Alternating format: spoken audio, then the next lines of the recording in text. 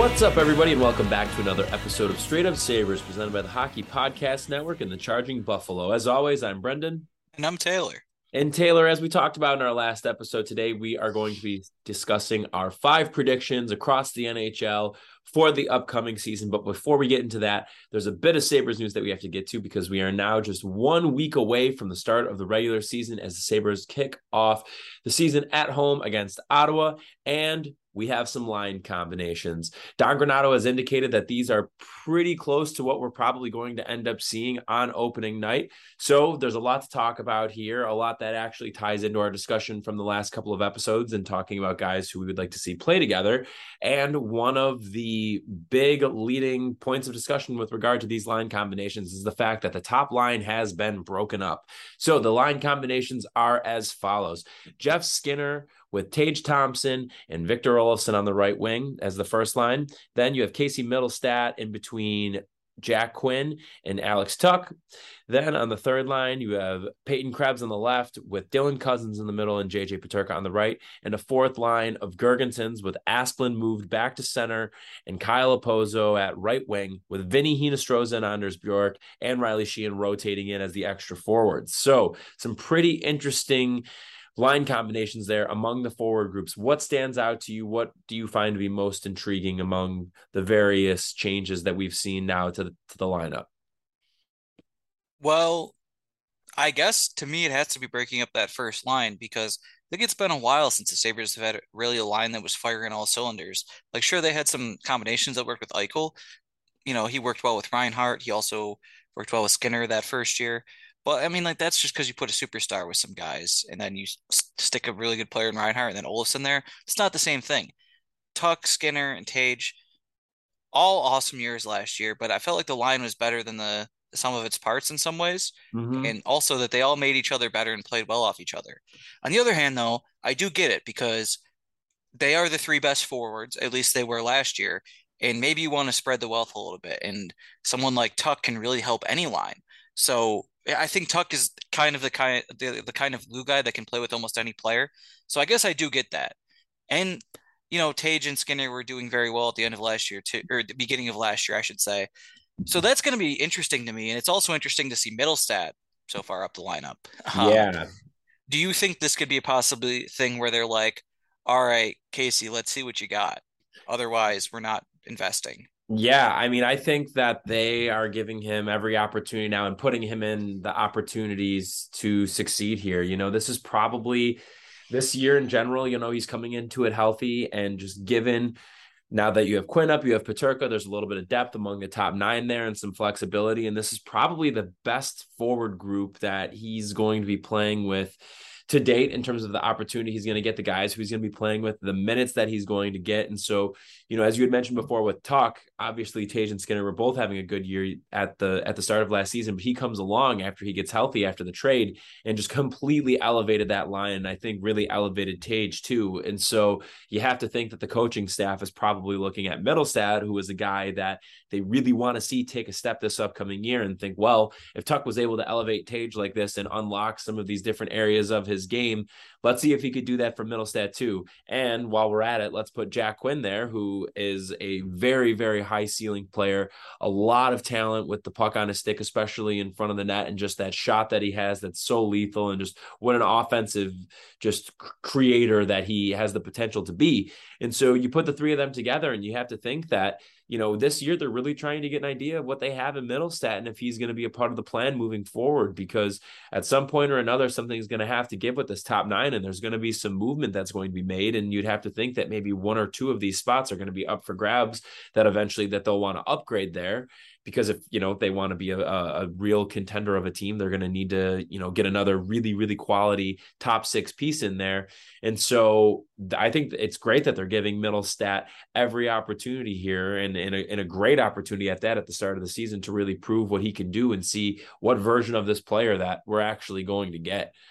I want to actually ask you though, Taylor, what are your thoughts on playing Middlestat at center instead of Krebs, for example, and then that moves Cousins down the line up to the third line? What are your thoughts on that? Do you think that Middlestat should be playing center at the start, or should it be Krebs and then you move Cousins up the lineup?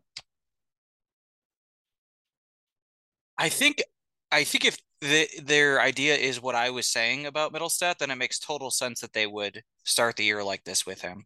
At least give him that last chance, just because he started to look good a couple years ago after Granado took over, and last year was such a wash with injuries. It was really not a good season to evaluate him. So if that's what they want to do, then I do think it is the right move. Now, and what you're saying basically is that Cousins more deserves to be up the lineup than Middlestat based on what he's shown the last 2 years. I don't even think it's necessarily that. I think that it's just a matter of is Casey Middlestat actually have the ability to be a quality center in the league and Well, a that's what second we're line gonna one find at out that. Is because they're it giving him really good line mates. If it they doesn't work are, out but like can't they be this, giving him really good line mates playing him on the wing though? oh, basically what you're saying is, yeah, I see. Okay, I see what you mean. Well, that's interesting too. Like, why do they? I know obviously this is going to be an interesting subject going forward because, if someone is better on the wing or at center, because Tage is such a drastically different player and had such a big year. I would say Tage is an outlier. I don't think most guys would have such a different impact at one position versus another. And, but interesting. I wonder, it is a good point why they would want to make that work with Casey Well, and at I think the center. thing too to keep in mind also is that as you're saying with Tage's emergence last year with him playing center, the reasons why Tage is able to succeed at center are due to his physical attributes and skills, which are very different, especially in the size department than Casey Middlestat. Yeah, just a little bit. Tiny, tiny bit. Yeah, it is interesting. I don't think we've seen anything from Casey in the 4 or 5 years he's been around now. Good Lord. That would Well, give you any indication that he's a particularly important player in his own zone. yeah, Like that's that's interesting. It's a big role for a a fair center. point. Yeah, it's interesting, but I really do think this might be just an audition type thing, and you might see something totally different if it doesn't work out. Right, Now, which I think is fine. The one last thing I want to ask you about with the forwards too is the fact that given that it seems like Paterka is going to maybe make the lineup or at least get to play at the start of the year with the Sabres here and playing in the top nine, obviously, as he should be, that then in turn means though that Rasmus Asplund doesn't necessarily have a place in the top nine, and they have him moved back to center now on the fourth line, playing with Gergensons and Opozo. I'm kind of curious your thoughts about that because Asplund is clearly the best defensive forward on this team, and just in terms of what we're obviously seeing night in and night out, but in terms of also his underlying impacts. And so, what are your thoughts on that in terms of the fact that there is this kind of jam a little bit now in the top nine, assuming Paterka makes the lineup, that maybe that takes away from Asplund's ability then to affect a line of more offensively inclined guys who maybe don't have as good as defensive impacts. yeah, that is an interesting angle because I think Asplund is really a really valuable guy last year, and I think you could make some arguments that he might have been their fourth best forward last season. Mm-hmm. At least, very least, he was like fifth best or so.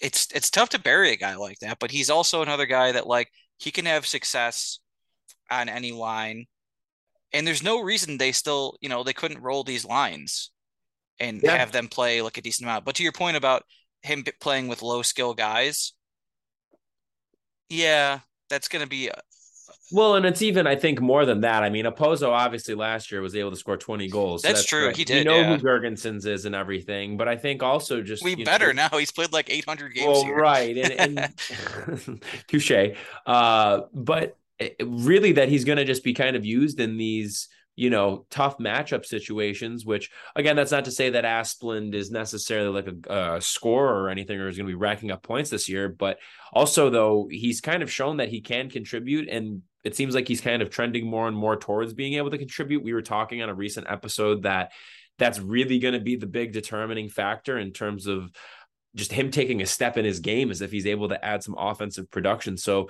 to think that they're going to be using him in some of these more like tough matchup situations, these lockdown situations with that fourth line and how Granado's deployed them in the past, it's kind of interesting to see. I mean, for one, how long that's going to stick, but two, I guess, aside from if him and Opozo can maybe develop some chemistry, really how that's going to prevent him, we'll call it maybe, from unlocking more of the offensive side of his game.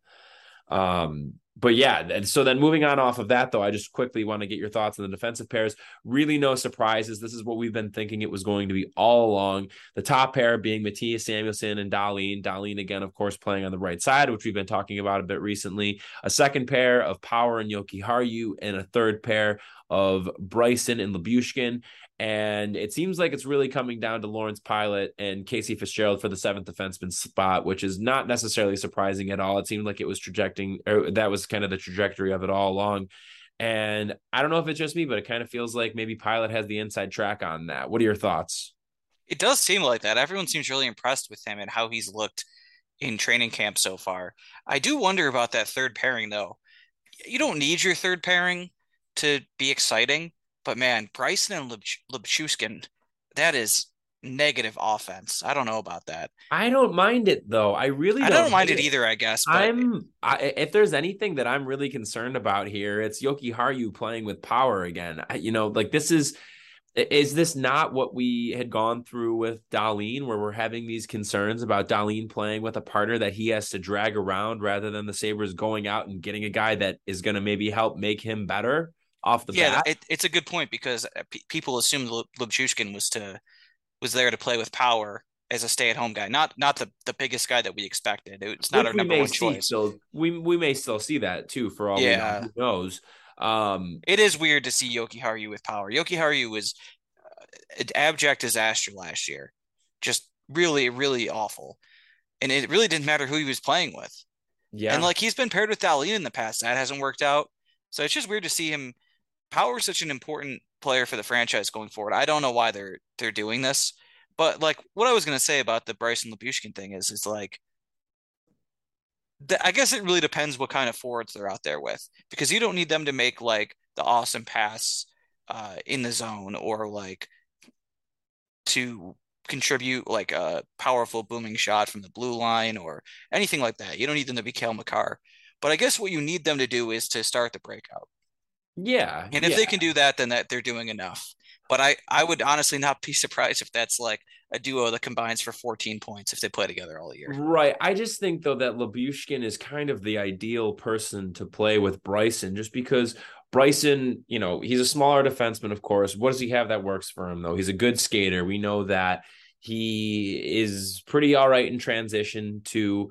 And I think that having a guy like Labushkin there that is just so defensively inclined and damn good at it too. Just not like yeah, he's abysmal on offense, but he's going to be able to lock it down back there and maybe take a little bit of pressure off of Bryson so that Bryson maybe can, skate the puck up the ice a little bit more or just be able to be the one to really kind of lead again, like the transition game and making those key first passes like we're talking about to get the puck out of the zone. And even when the puck is in the offensive zone too, and again, just as we're talking more and more about just the in transition there, that Bryson can be a little bit more aggressive to know that he has that safety valve of Labushkin back there.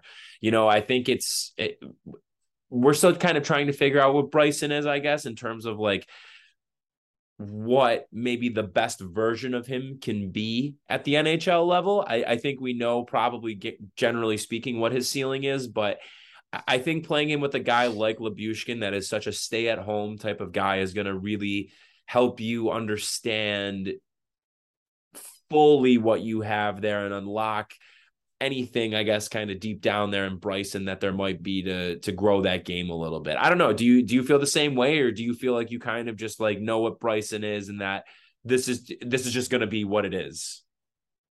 I think he kind of is what he is. I mean, we'll Okay. see. It's not impossible, but well, how old is he? Like 24? 24, yeah. So I was looking at his stats right now. Yeah. Oh, he's turning 25 soon. Good for you, Jacob.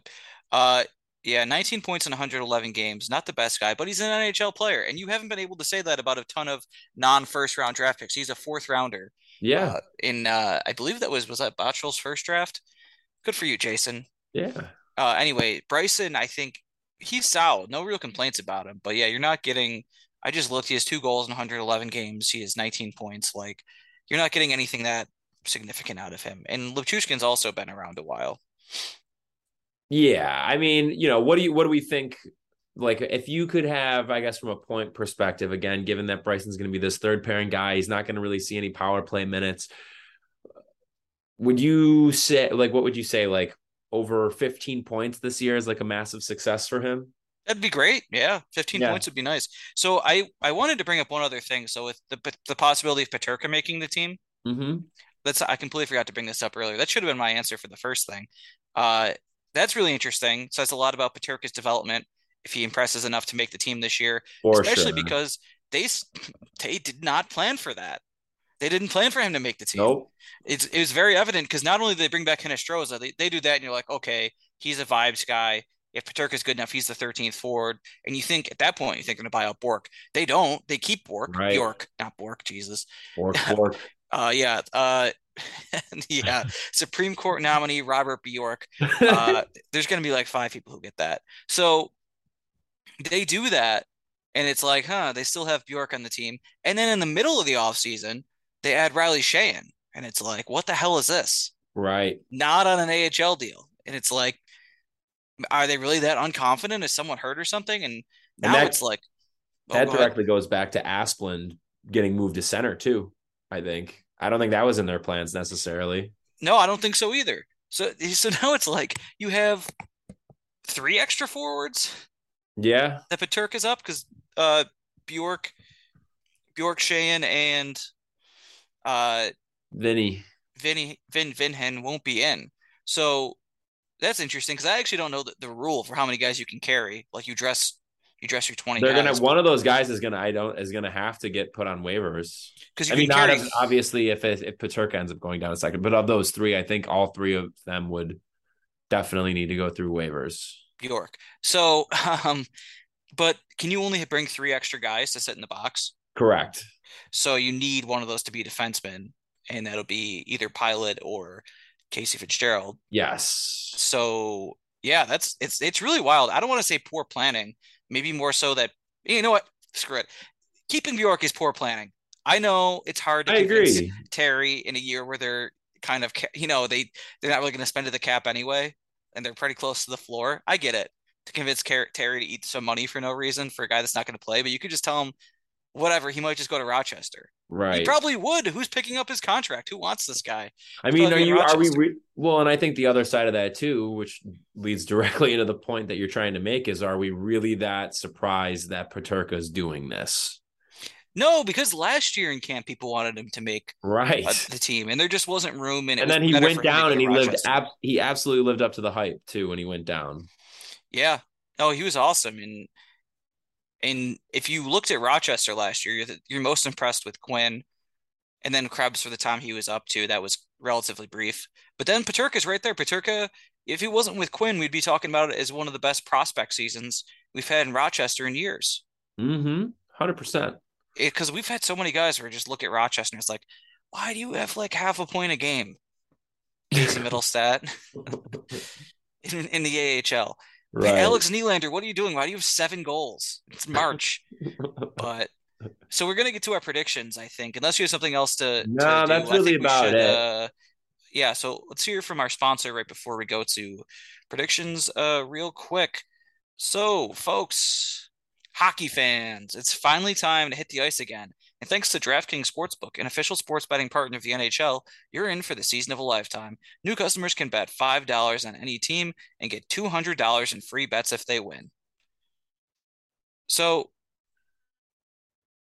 looking at the upcoming uh slate, I think one bet I would really like you. Like last time I told you it's a good idea to bet on the Sabres against Ottawa. You know what? Maybe I look at his Tage goal. Tage has looked really solid when he's been out there for the Sabres. Obviously, he hasn't been out there every night for, it's preseason. That's not what you do. But maybe Tage goal, that could be an interesting bet. I don't know what kind of odds you would get on that, but you got about a week to do it. So pick it under consideration. Do it up. And if that wasn't enough, you can turn small bets into big payouts with same game parlays. Combine multiple bets like which team will win, the Sabres, how many goals will be scored, 7, and more for your shot and even bigger payout. DraftKings is safe, secure, and reliable. You can deposit and withdraw your cash whenever you want. So download the DraftKings Sportsbook app now. Use promo code THPN for the Hockey Podcast Network. Bet $5 on any NHL team to win and get $200 in free bets if they do. That's code THPN.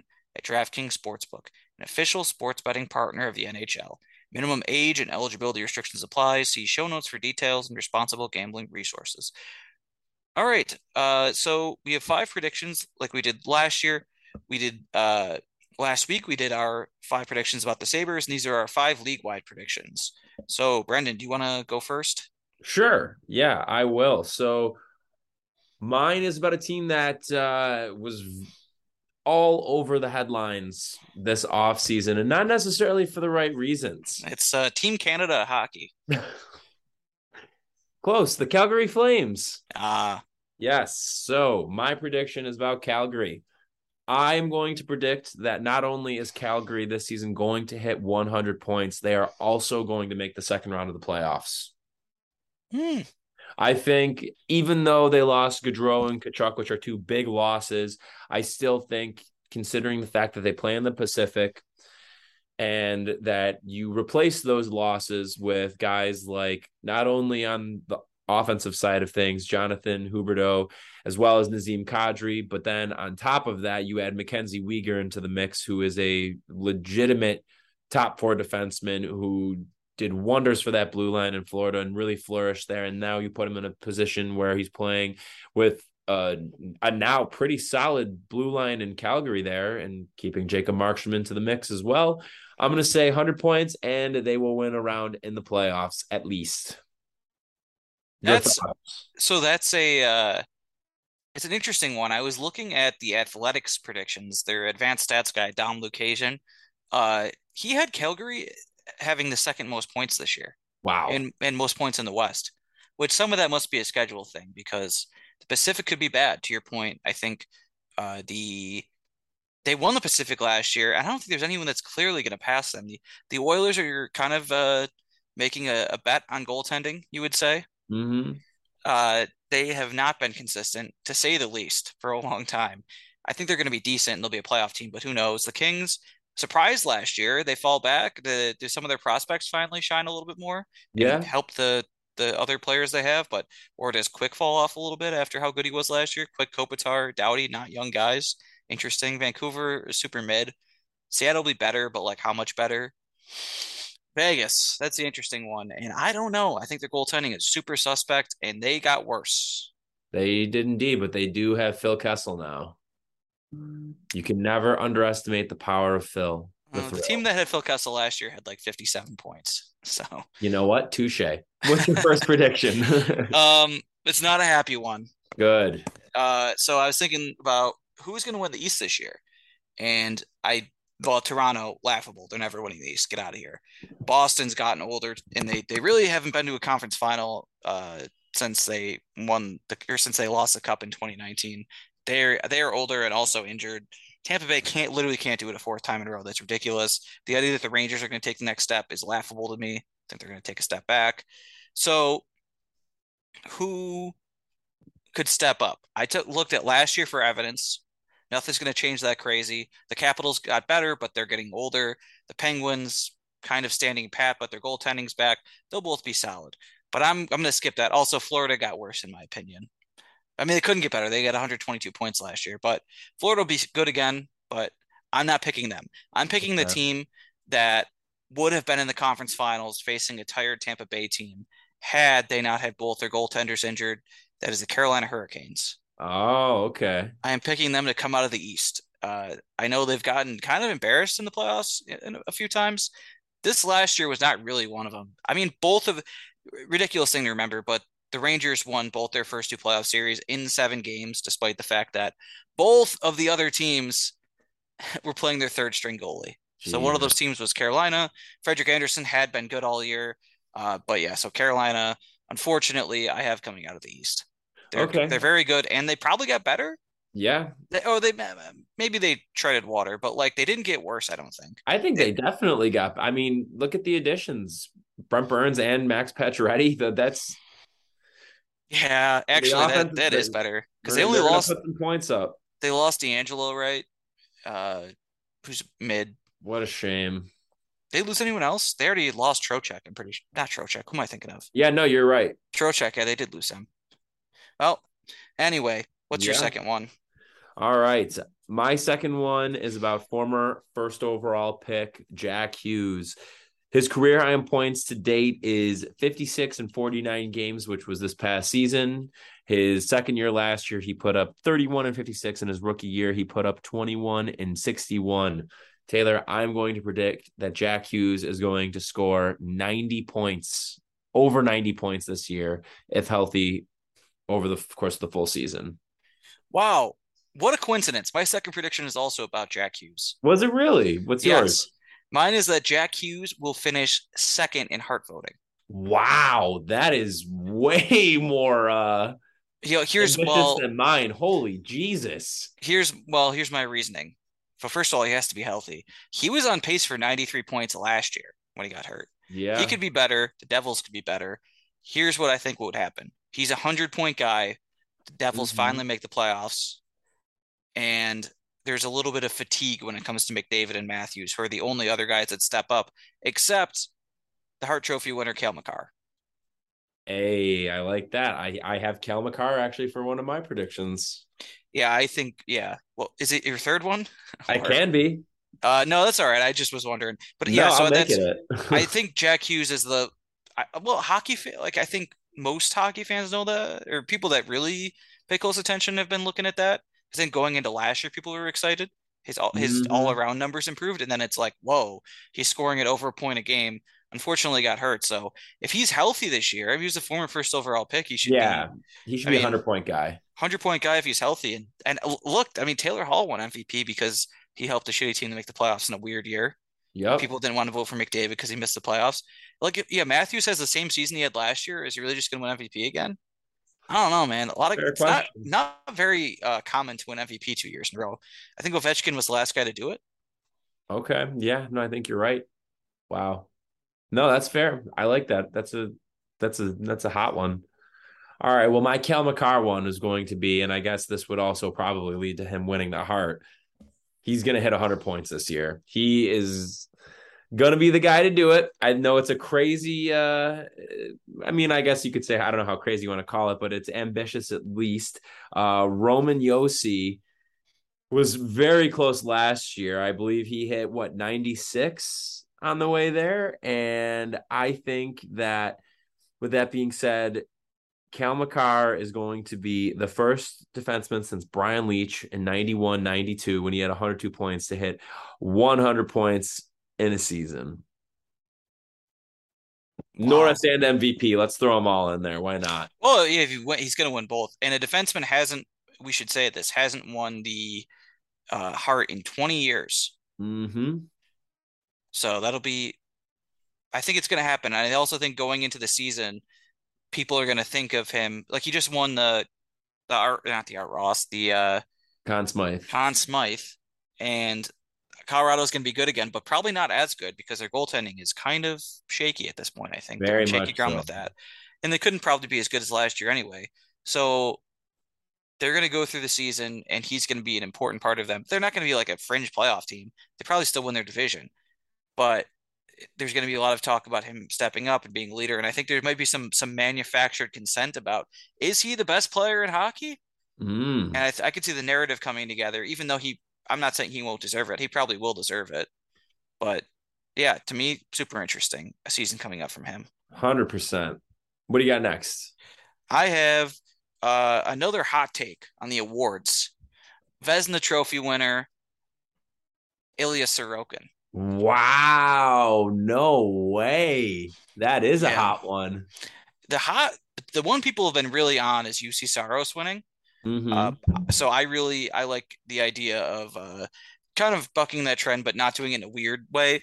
His numbers have been really good, and I think the only way this actually works is he leads the Islanders to like the last playoff spot, and is Well, it that's like what I an was gonna say. He would have to make the playoffs for yeah, him you to. have to, yeah, he has to be like a 927 or something like that, make the playoffs, Wow, and Taylor, this is a big one. yeah, but is them making the last playoff spot that crazy? No, but him winning the Vesna, I think, is, even though his numbers have been great. I mean, that's a big one. Wasn't he fifth last year?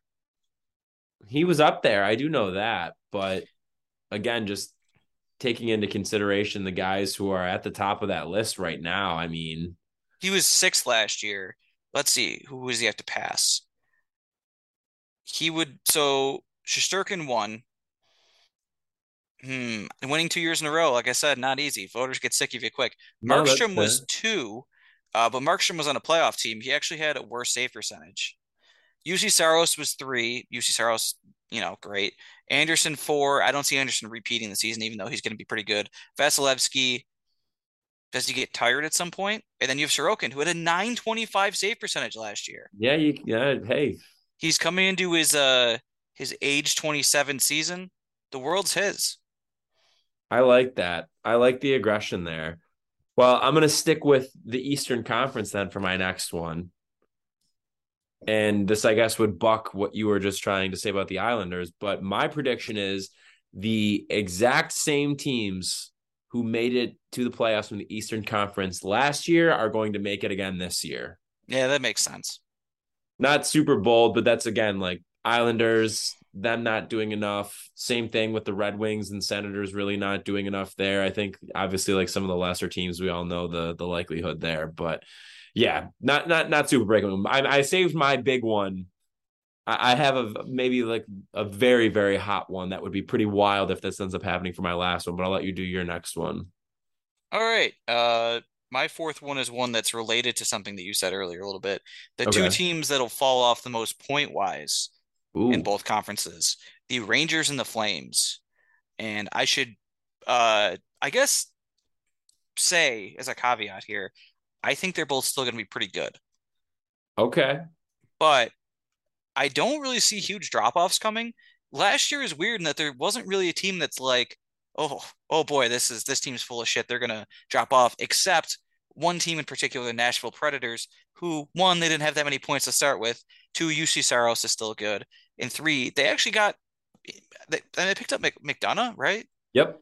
So like that's pretty good. That's a good addition, and they're trying to win still. Can we actually just say quickly, did you see that video how great that was of Cody Glass finding out that he made the roster? I didn't see that. Oh, dude, I retweeted it. Go watch it. It's Oh, so okay. good. He, of course, sixth overall pick out of or going to Vegas in the 2017 draft. Obviously, very highly touted player. He's had some concussion issues, ups and downs between playing in the AHL and then getting some time here and there in the NHL, and really wasn't able to stick. And he made the Predators roster out of camp, and they shared a really great video of David Poley in the office telling him that he made the team, and he's just like so overcome with emotion in the video, and it's really really good stuff. Like he's tearing up a bit and is like apologizing because of how just like overwhelmed he is and everything. It's very good. Highly recommend if you check it out. It's on my Twitter. I think I like quote tweeted it a couple days ago. Okay, yeah, I just saw it now, so I'm gonna save that for after the pod. Yeah, Yeah. that's another thing. David Poley makes me think of why the Predators aren't going to drop off because he's old and he wants to win a cup. He's the Mm. winningest GM of all time, and he's only been to two cups and he's lost both of them. But more to the point of the guys I was actually talking about, the Rangers. I mean, you're not going to get that kind of season out of Shesterkin again, and they're banking on their young guys getting significantly better. And you guys, if you listen to this podcast, you can color me skeptical about their two recent high draft picks. One guy in particular with the initials KK, not a believer in that fellow at all. The Flames, that one's obvious. Like they had two 100-point scores that are gone. They added a 100-point score from last year in Huberdeau. I actually think Huberdeau is the third best player of those 100-point guys, but he's still a Mhm. 100-point guy, so he's good. No complaints about Huberdeau. And the Mackenzie Weegar's good too. That's Yeah. not a bad addition, but that's a net loss to me. Their goaltending, Markstrom will be good. He will not be as good as he was last year. They fall off a little bit, but they'll still be good. All right. Uh, I'm bucking the advanced stats on that one. Hey, that's all right. That's all right. I think that's definitely a fair one. I mean, I don't think that that's too out of line to think. Yep. All right. So what's your fifth one? All right, my fifth one I saved, I think what might be my boldest one. So this past season, there were four guys who scored 50 goals. I Who are they? say they were, let me pull it up again really quick. I just had it before. It was, Drysdale, Matthews, Kreider? Yep. And then Jeff Skinner. yes. No, this is I should really know this. Hmm. Was it not Ovechkin? Ovechkin didn't get to No, it 50. was. Ovechkin hit 50. Yeah. Oh, okay. Matthews Let's 60, Drysdale had 55, Kreider 52, and Ovechkin had 50. Oh, he was fourth, buddy. He's Hmm. fallen way off.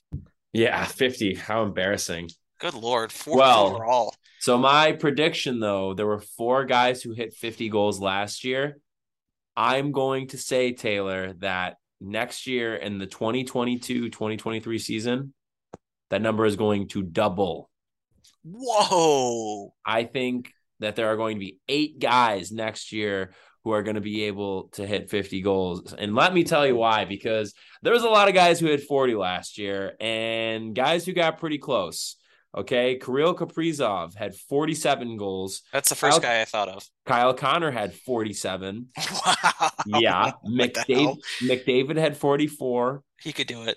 Duchesne had 43, which No, there's going to be regression there. Stamkos had 42.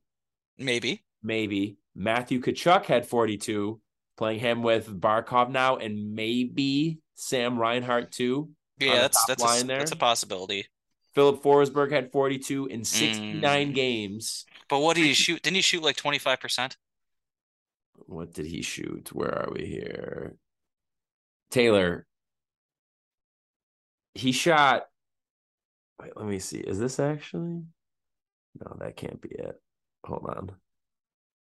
What was his shooting percentage last year? I'll go back to it and find out. Jason Robertson, though, he had 41 in 74 games. DeBrincat had 41.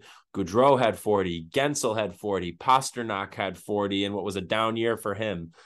I think of that group, four of those guys should be able to. I think Kaprizov is. I don't know if Kreider is going to hit 50 again. I'd be surprised if he did, but I think Matthews, Draisaitl, and Ovechkin absolutely can. Maybe Kreider does again too. Who knows?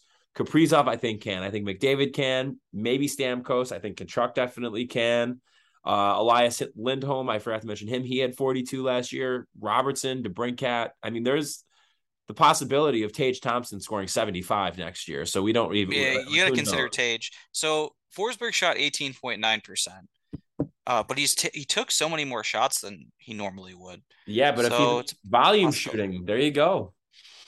Possibility. I could see it. Well, there's no reason to do these predictions unless they're at least somewhat bold. Well, that's why I wanted to do. So I feel like my other ones were relatively mild, so I wanted to go all out for this last one. All right. All right, Taylor, lay it on me. What is your final prediction? All right. So you thought two of my previous predictions were wild.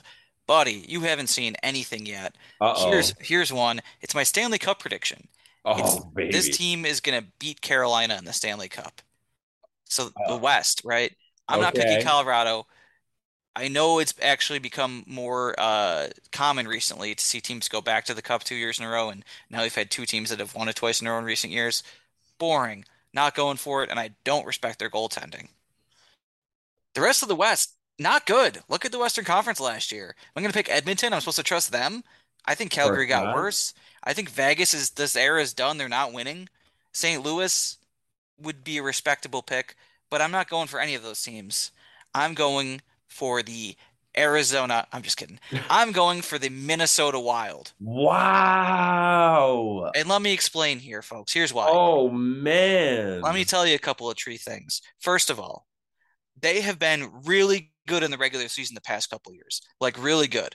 They've lost in the first round of the playoffs both times, obviously. Second thing. Taylor.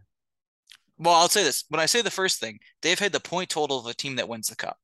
Second, they scored a ton of goals last year. They scored Colorado and St. Louis were almost identical in the amount of goals they scored. Minnesota can score. Yeah. Capri, Number three, Kaprizov's a superstar. He's the kind of guy that can be the best forward on the team that wins the Stanley Cup. I have no doubt about that. And the fourth thing is you're saying, yes, of course they can get a lot of points in the regular season. Maybe they can even make a conference finals. But when it comes to their roster construction, their strength is their depth. That's great for a while, but they don't have the top line you can put out there and dominate. They don't have the star power that Colorado and Tampa Bay have had, in Pittsburgh in the recent past, and even Washington, any of these other teams. To that, I would say, true. Normally, that's how it goes, but that's not a hard and fast rule. 2019 St. Louis is a great example. That's a that's the example to me in recent years of a team that's like they don't have super duper stars. They have a good, solid team, and they don't have anyone that's really bad on the ice. So Minnesota, yes, their strength is their depth. So how do you win the cup in that case? And here's how I think they do it. Because St. Louis's way is really hard. I think they won 3 game 7s. Here's how you would do it if you wanted to do it the Minnesota way. You're going to have to win a game 7 at some point. That's normally how it goes. But who is their goalie? Mark on You're doing the wind horse thing right now. I want to let you go. it's You got Marc-Andre the double Fleury. pointer fingers up. That's I'm letting you right. roll with it. Marc-Andre Fleury is their goalie. Now, Brendan, what other teams has Marc-Andre Fleury been the goaltender for? The Vegas Golden Knights. That's right. No one else is coming to mind. The Pittsburgh Penguins. And yes, they both had some success. You might be thinking, wow, remember that whole era for like 5 years in a row and Fleury was so bad in the playoffs, he was unplayable and got benched for like a 38-year-old Thomas Vokoun? Yes, I do remember that. I also remember that in his first playoff run with Pittsburgh, his first deep run, when they lost the cup to Detroit, he was incredible. He was good enough when they won in '09, and not much good to say about the rest of his Pittsburgh run. He was a backup when they won those other two cups. He was pretty good in the 2017 playoffs when he had to play. But anyway, he goes in 2018 to Vegas, and he was hurt for a decent amount of the regular season. It was good when he was healthy. The playoffs, he was lights out until the Stanley Cup. He was incredible. So if you want to be a team that doesn't have star power in hockey that advances in the playoffs, one way to do that, to circumvent that, is to just have an awesome goalie. He can be like that kind of guy for you. Sure. And of course, he fell apart in the cup last time, and he's even older now. He's like almost 40. But they have Kaprizov could be even better. They don't have a bad player in their lab. They put 6 good defensemen out there every night. They put 12 good forwards. They don't play bad bullshit players like a lot of teams do that do have star power. So yes, you got to have a little bit of both, but I think this is the year where Tampa has to just be tired a little bit. And yeah, Minnesota is they're gonna take down Carolina. Damn, Taylor. That's not too bad. That's a good one. I like that. All right. Minnesota, Carolina, Stanley Cup. That's a Yeah, random one. true. All right, folks. Now that we've done all our predictions, who's ready for a quick quiz? Oh, I forgot we were doing the quiz. All right, I'm ready. All right, I'm gonna grab a pen real quick. I can't wait. Yeah, we're gonna have to really do our part and bring back quizzes this year. I gotta say, I feel like I don't know, Taylor. I feel like over the summer we usually do a lot of quizzes and stuff, and we really didn't do many this summer. So we got to load up on them now. Now that we're back into the season, Yeah, we should have done more in the summer, but yeah, it's tough. I yeah, like to these do the things 15 happen. minute episodes in the summer. Um, so here we go. This is an easy one because we did it last year, but it's gonna be a lot of different answers. Who coaches my team? Oh Say a God, team and who coaches them. Buddy, there has been a lot of turnover. Lucky for you, we're going to start easy. This is in order of most experienced to least. I have to name every coach in the NHL. But I'm going to give you the team. You just say their coach, Oh, dude, this is gonna be bad. or just say I don't know for some of them, I guess, because some of these, man, there are a lot of new coaches. You know how many coaches started the 2018-19 season with their team on uh here? that are still on there. Yeah, I'll say like 10. 4. Come on, Yeah. All right. Who's Tampa Bay's coach? John Cooper. Who is Okay. Pittsburgh's coach? Pittsburgh. It's not Sullivan anymore, right? Well, just a hint real quick. We're going in order of most to least experienced. Of most to lead. Oh, it is Sullivan then. Yeah, Mike Sullivan. Okay, it's got to still be him. Colorado, Colorado is Jared Bednar. Carolina, Rod Brindamore. St. Louis. Uh, uh, uh, Craig Berube. That's right. Yeah. The Los Angeles Kings.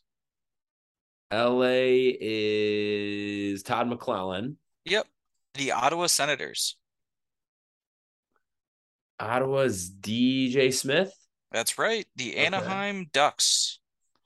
Anaheim is Dallas Eakin. Yep. Yeah. Toronto. Toronto is Sheldon Keefe. Chief Keef. Chief Keef. Nashville. Oh God. Is it La or no, no. Is it Laviolette? Or no, Laviolette's somewhere else now, isn't he? Yeah, he's not. He's on here. Who Oh, dude, I know who it is. Who is it? I'm blanking. John Hines, John Hines, damn. forgettable Okay. guy. Minnesota. Dean Evanson, right? Yep, the New Jersey Devils Our dear, dear boy Lindy Ruff. for now. Washington. Sad but true. Washington is Laviolette then, right? Yep, Calgary. Daryl Sutter. Buffalo. Donnie Meatballs. Can't believe he's in the middle of the pack. That's so weird. Yeah, he's directly in the middle. All right, Columbus. Ugh, I legitimately have no idea. Brad Larson. Good for him. Apparently played a good while in the NHL. The New York Rangers. The Rangers are Gerard Gallant. Seattle Kraken. That would be Mr. Dave Hackstall, right? Yep. Arizona. Oh, this is a rough one. Who is Arizona? Oh, it's somebody from Montreal, right? Andre Tourigny?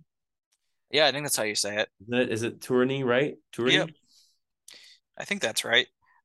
Vancouver. Oh. Oh, Bruce Boudreau. Jesus Christ. Yep. Montreal. Montreal, Martin St. Louis. Edmonton.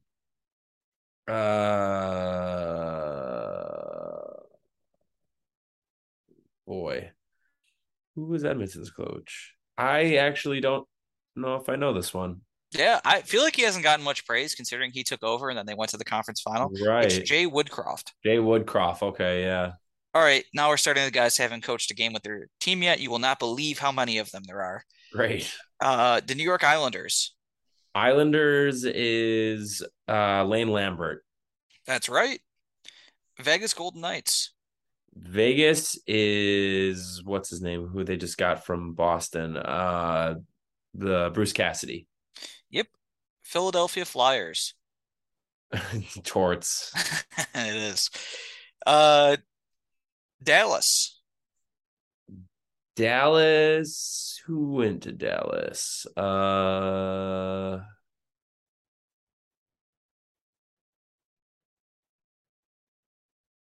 Oh, Pete DeBoer, right? Didn't you go there? That's right. Florida. Oh, they just hired somebody because they let Burnett walk. Paul Maurice, That's correct. horrible signing that was. Ugh. That's tough. Chicago, Luke Richardson, right? who has an unbelievably long NHL career. I was not aware that he's played like 1,500 games in the NHL. Yeah, like LA and Arizona, right? A bunch of teams. I think he played. Yeah. I think he played for like 5 teams. But yeah, Wow. forever. He was in the NHL from when he was a teenager and then when he was 40. Would not have guessed that. That's Uh, insane. Detroit. Uh, will I know? Should I know this one?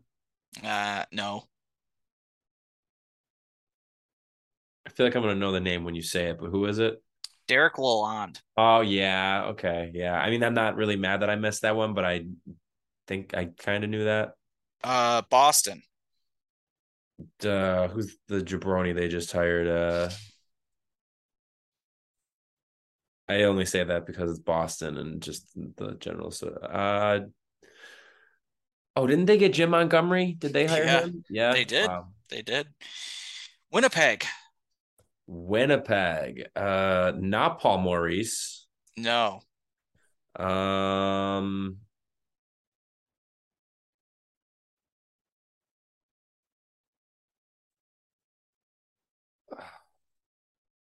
it's gonna be another one where it's just like I know the guy is like the coach when you say it, but it's just like a name that's just forgettable. Um,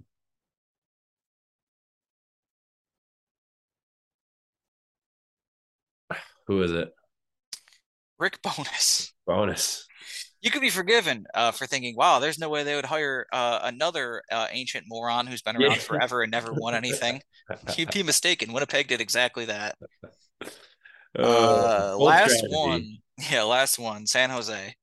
The San Jose Sharks, David Quinn. That's right. I can't believe they brought him back. That was one I did not know or remember. Yep. So these like 10 new coaches this year that just got hired, Uh-huh. quite a few retreads. Cassidy, Torts, DeBoer, Yeah. Maurice, Montgomery, Bonus, Quinn, all of them. I think Lalonde is a first timer. I think Richardson is. Mm-hmm. And I think Lane Lambert definitely is because people always talked about him Yeah. as a one. So that's 7 of the 10 being retreads. How many did I get altogether? Did you count? Yeah, you got 27 of the 32. Oh, damn, that's pretty solid. I'll take that. Yeah, that is good. That's good. Yeah, that's it then. You know who wasn't on this list? Ralph Kruger. True. I was gonna say the reigning Jack Adams winner. Oh, that too. Yeah. That's Man, that. you think it's next year he gets hired, or how do you think it's going to play out for him? What a interesting Oh, I think I know exactly how it's gonna play out for him. what first team that fires their coach in the season hires him. No, I think yeah. Well, yes, and luckily it's the team he's behind the bench for already. Oh, Florida or not Who? Florida? New Jersey. I think it's a good chance. So my thought is if Come on, we I gotta like have I said faith in Lindy. yeah, like I said, I think that they have a year where they like can get to like the 8 seed. That's going to depend on Blackwood, and if that happens, Hughes wins. Not just win. Hughes gets a bunch of Hart votes. If Yeah. that doesn't happen, but they start slow, Lindy's the first coach out. Oh yeah. I mean, I think that's fair. It was even a question this summer if he was going to even survive. Definitely, and it's interesting though because I don't actually know who else could get fired this year. Too many coaches got fired last year. You know, I'm looking at this now. Brunette did not win the Jack Adams last year. Daryl He came Sutter in the did. top three. He was a finalist. Okay, Jack Adams finalist. But yeah, I forgot Sutter won. Well Yeah, deserved by Sutter. for Brunette could have won sure. it too. Anyway, that's yeah, it's looking at this list of coaches like unless there's a scandal, none of those 10 are getting fired. Woodcroft's probably not. San Luis, Boudreau, Tourigny, or how do you say his name? Hackstall, Gallant. These guys aren't getting fired. I don't know who could get fired. Like maybe if the Pittsburgh misses the playoffs, they move on. No Sullivan, but mid-season firings, I see Doesn't feel rough. like it. I see like maybe if someone starts, someone like Carolina has a weirdly bad start. I don't think they'd have. Maybe they do it, but like, yeah, it's What a about lot of these McClellan guys. in LA? What if they completely flounder? That's a possibility. McClellan's a possibility. Dallas Aikens is a possibility, but I don't. Why would you Yeah. do that mid-season? I don't. I Yeah, it think you'd probably be. doesn't make sense to that soon during the year. Yeah, and the other one I would keep an eye on is if because sometimes you get fired because your goalie stinks, and Yep. if Grubauer has a tough start and Washington isn't good, do they move on from Laviolette? This would be year 3 or 4 Wait, for him or whatever it is. I mean, uh, Or not Grubauer. Who's playing goalie for them? for who? Washington? Yeah, Darcy Kemper they just brought in. Kemper, not Grubauer. Kemper. Yeah. Yeah, Same thing. Grubauer's in Seattle, right? Yeah, two former Colorado goalies. Yeah, and Grubauer used to play for Washington. Yeah. So anyway, Darcy Kemper, if Darcy Kemper comes in and is just not as good as he was last year, they could be a playoff bubble team. Yep. And at that point, do they want to move on? No, that's an interesting one. But I mean, a lot of these they just don't seem very likely to me. No, I definitely agree. It doesn't feel like this is going to be a year where we're going to see a lot of coaching changes, aside from maybe New Jersey. But I really hope Lindy can hang on and make it work there. Yeah, same. It'd be good one last hurrah for him before he Yeah. rides off. Probably just gets hired again because that's how the NHL does this. Right. He'll get a good assistant job somewhere. Yeah, probably. What's your recommendation, Taylor? Uh, oh, that's a good question. um, I've been watching a lot of stuff recently, so I should have one. What do you got? Looking now, let's see. I recommended this one last week, so maybe I dig deep for recommendation. Let's see. Dig deep within, Taylor. Yeah, what's the scary movie people should watch? Well, you know what? Maybe I didn't do this one. Did I do Night of the Living Dead on Monday's episode? Yeah, you definitely talked about, or I remember you talking about it, that it was Yeah. on during like TV shows and movies and stuff that people are watching it. Yeah, it's because there's no copyright claim. Anyway, so I'm gonna do a different one instead. I'm gonna say, since it's spooky season, I'll do a fun one for you. So some people that are into the funny stuff, Nightmare on Elm Street 3, Dream Warriors, great movie, great time. Very but by saying it's funny, I'm not saying it's not scary because it can be scary too and gruesome, but it's a good one, underrated one, and I think it people kind of look over it because some of the acting is kind of meh, and the writing, the dialogue, I should say, can also be kind of meh, like in the way that an '80s horror sequel would be. But Right. I think there's a lot to like there between the characters, what they try to do with the plot. Freddy Krueger, very scary guy, the scary imagery, the dream stuff. There's a lot of like with all that stuff, and also like it's Wes Craven wrote it, didn't direct it, but a lot of the nightmare stuff, Nightmare on Elm Street, all that, all the Nightmare stuff on Elm Street stuff, in the sequel sucks. It's because Wes Craven wasn't around. He made the first one in his vision. Second one, no involvement, it's fine. Third one, he co-wrote it and it's good. And then like four, five, six bullshit. And then boom, I'm back to make Wes Craven's new Nightmare and kick off a low-key change to the genre. And Mm. then kicked it off to himself with Scream and returned it for a touchdown. That metaphor makes sense. It's pretty late. Brendan, what's your recommendation? I'm gonna go with an album for mine. I'm gonna go with "Band on the Run" by Wings. I was reminded earlier back in college, I was lucky enough to meet Denny Lane, who was the co-founder of Wings with Paul and Linda McCartney. He came to Fredonia, and I ended up at an event winning a signed copy. Well, him signing it. I wish Paul and Linda too, but it was just signed by him. But again, still like the dude's in the Rock and Roll Hall of Fame, of their live album Wings Over America, which is really great. But Band on the Run is, in my opinion, top 10 album of the 70s, one of the best albums ever, like in the top 100 albums of all time for sure. Just song after song is just like, no skips on it. Obviously, the title track "Band on the Run" I think is just one of the best rock songs of all time for sure. But then you have other just absolute jams on there like "Jet," Mrs. Vanderbilt, "Let Me Roll It," which is such like a cool like little like slower like mid tempo one with some really really nasty distorted guitars in there. And then you have 1985 too towards the end of the album as well, which is just the most one of the coolest piano riffs that Paul McCartney's ever come up with, and just the production on the album's cool. And there's a really cool backstory to it also. I think I mentioned this on an episode last season potentially, or maybe we were just talking about it, you and I, at some point. But when I read in Jeff Emmerich, who was the Beatles sound engineer, and then he ended up working with McCartney on some of his post Beatles records, namely "Band on the Run."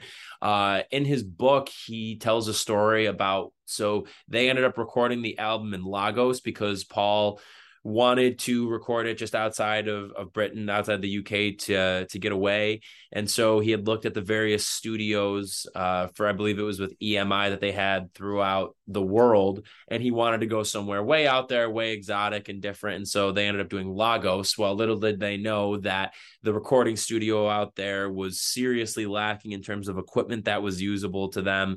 There wasn't any like air conditioning, so it's like blisteringly hot all the time. There's bugs everywhere, this, that, and the other. But the crazy thing is, even beyond that, is that while they were there in the pre-production phase of the album, Paul McCartney and Linda McCartney were out walking one night and were robbed, and all of Paul's demos for the album were stolen. And so he had to rewrite them from either memory or just completely rewrite new songs for the album. So it's kind of wild to think that the album potentially could have looked pretty different, just given the fact that, back then it's not like we have the accessibility now where we're able to just like record something on our phone or on a computer or anything like that. And so he had lost those tapes, was never able to end up getting them back, and they ended up still making one of the best albums of all time, in which Paul did, damn near everything on that record. So really great album, one of my favorites. Pretty wild story that goes along with it there too.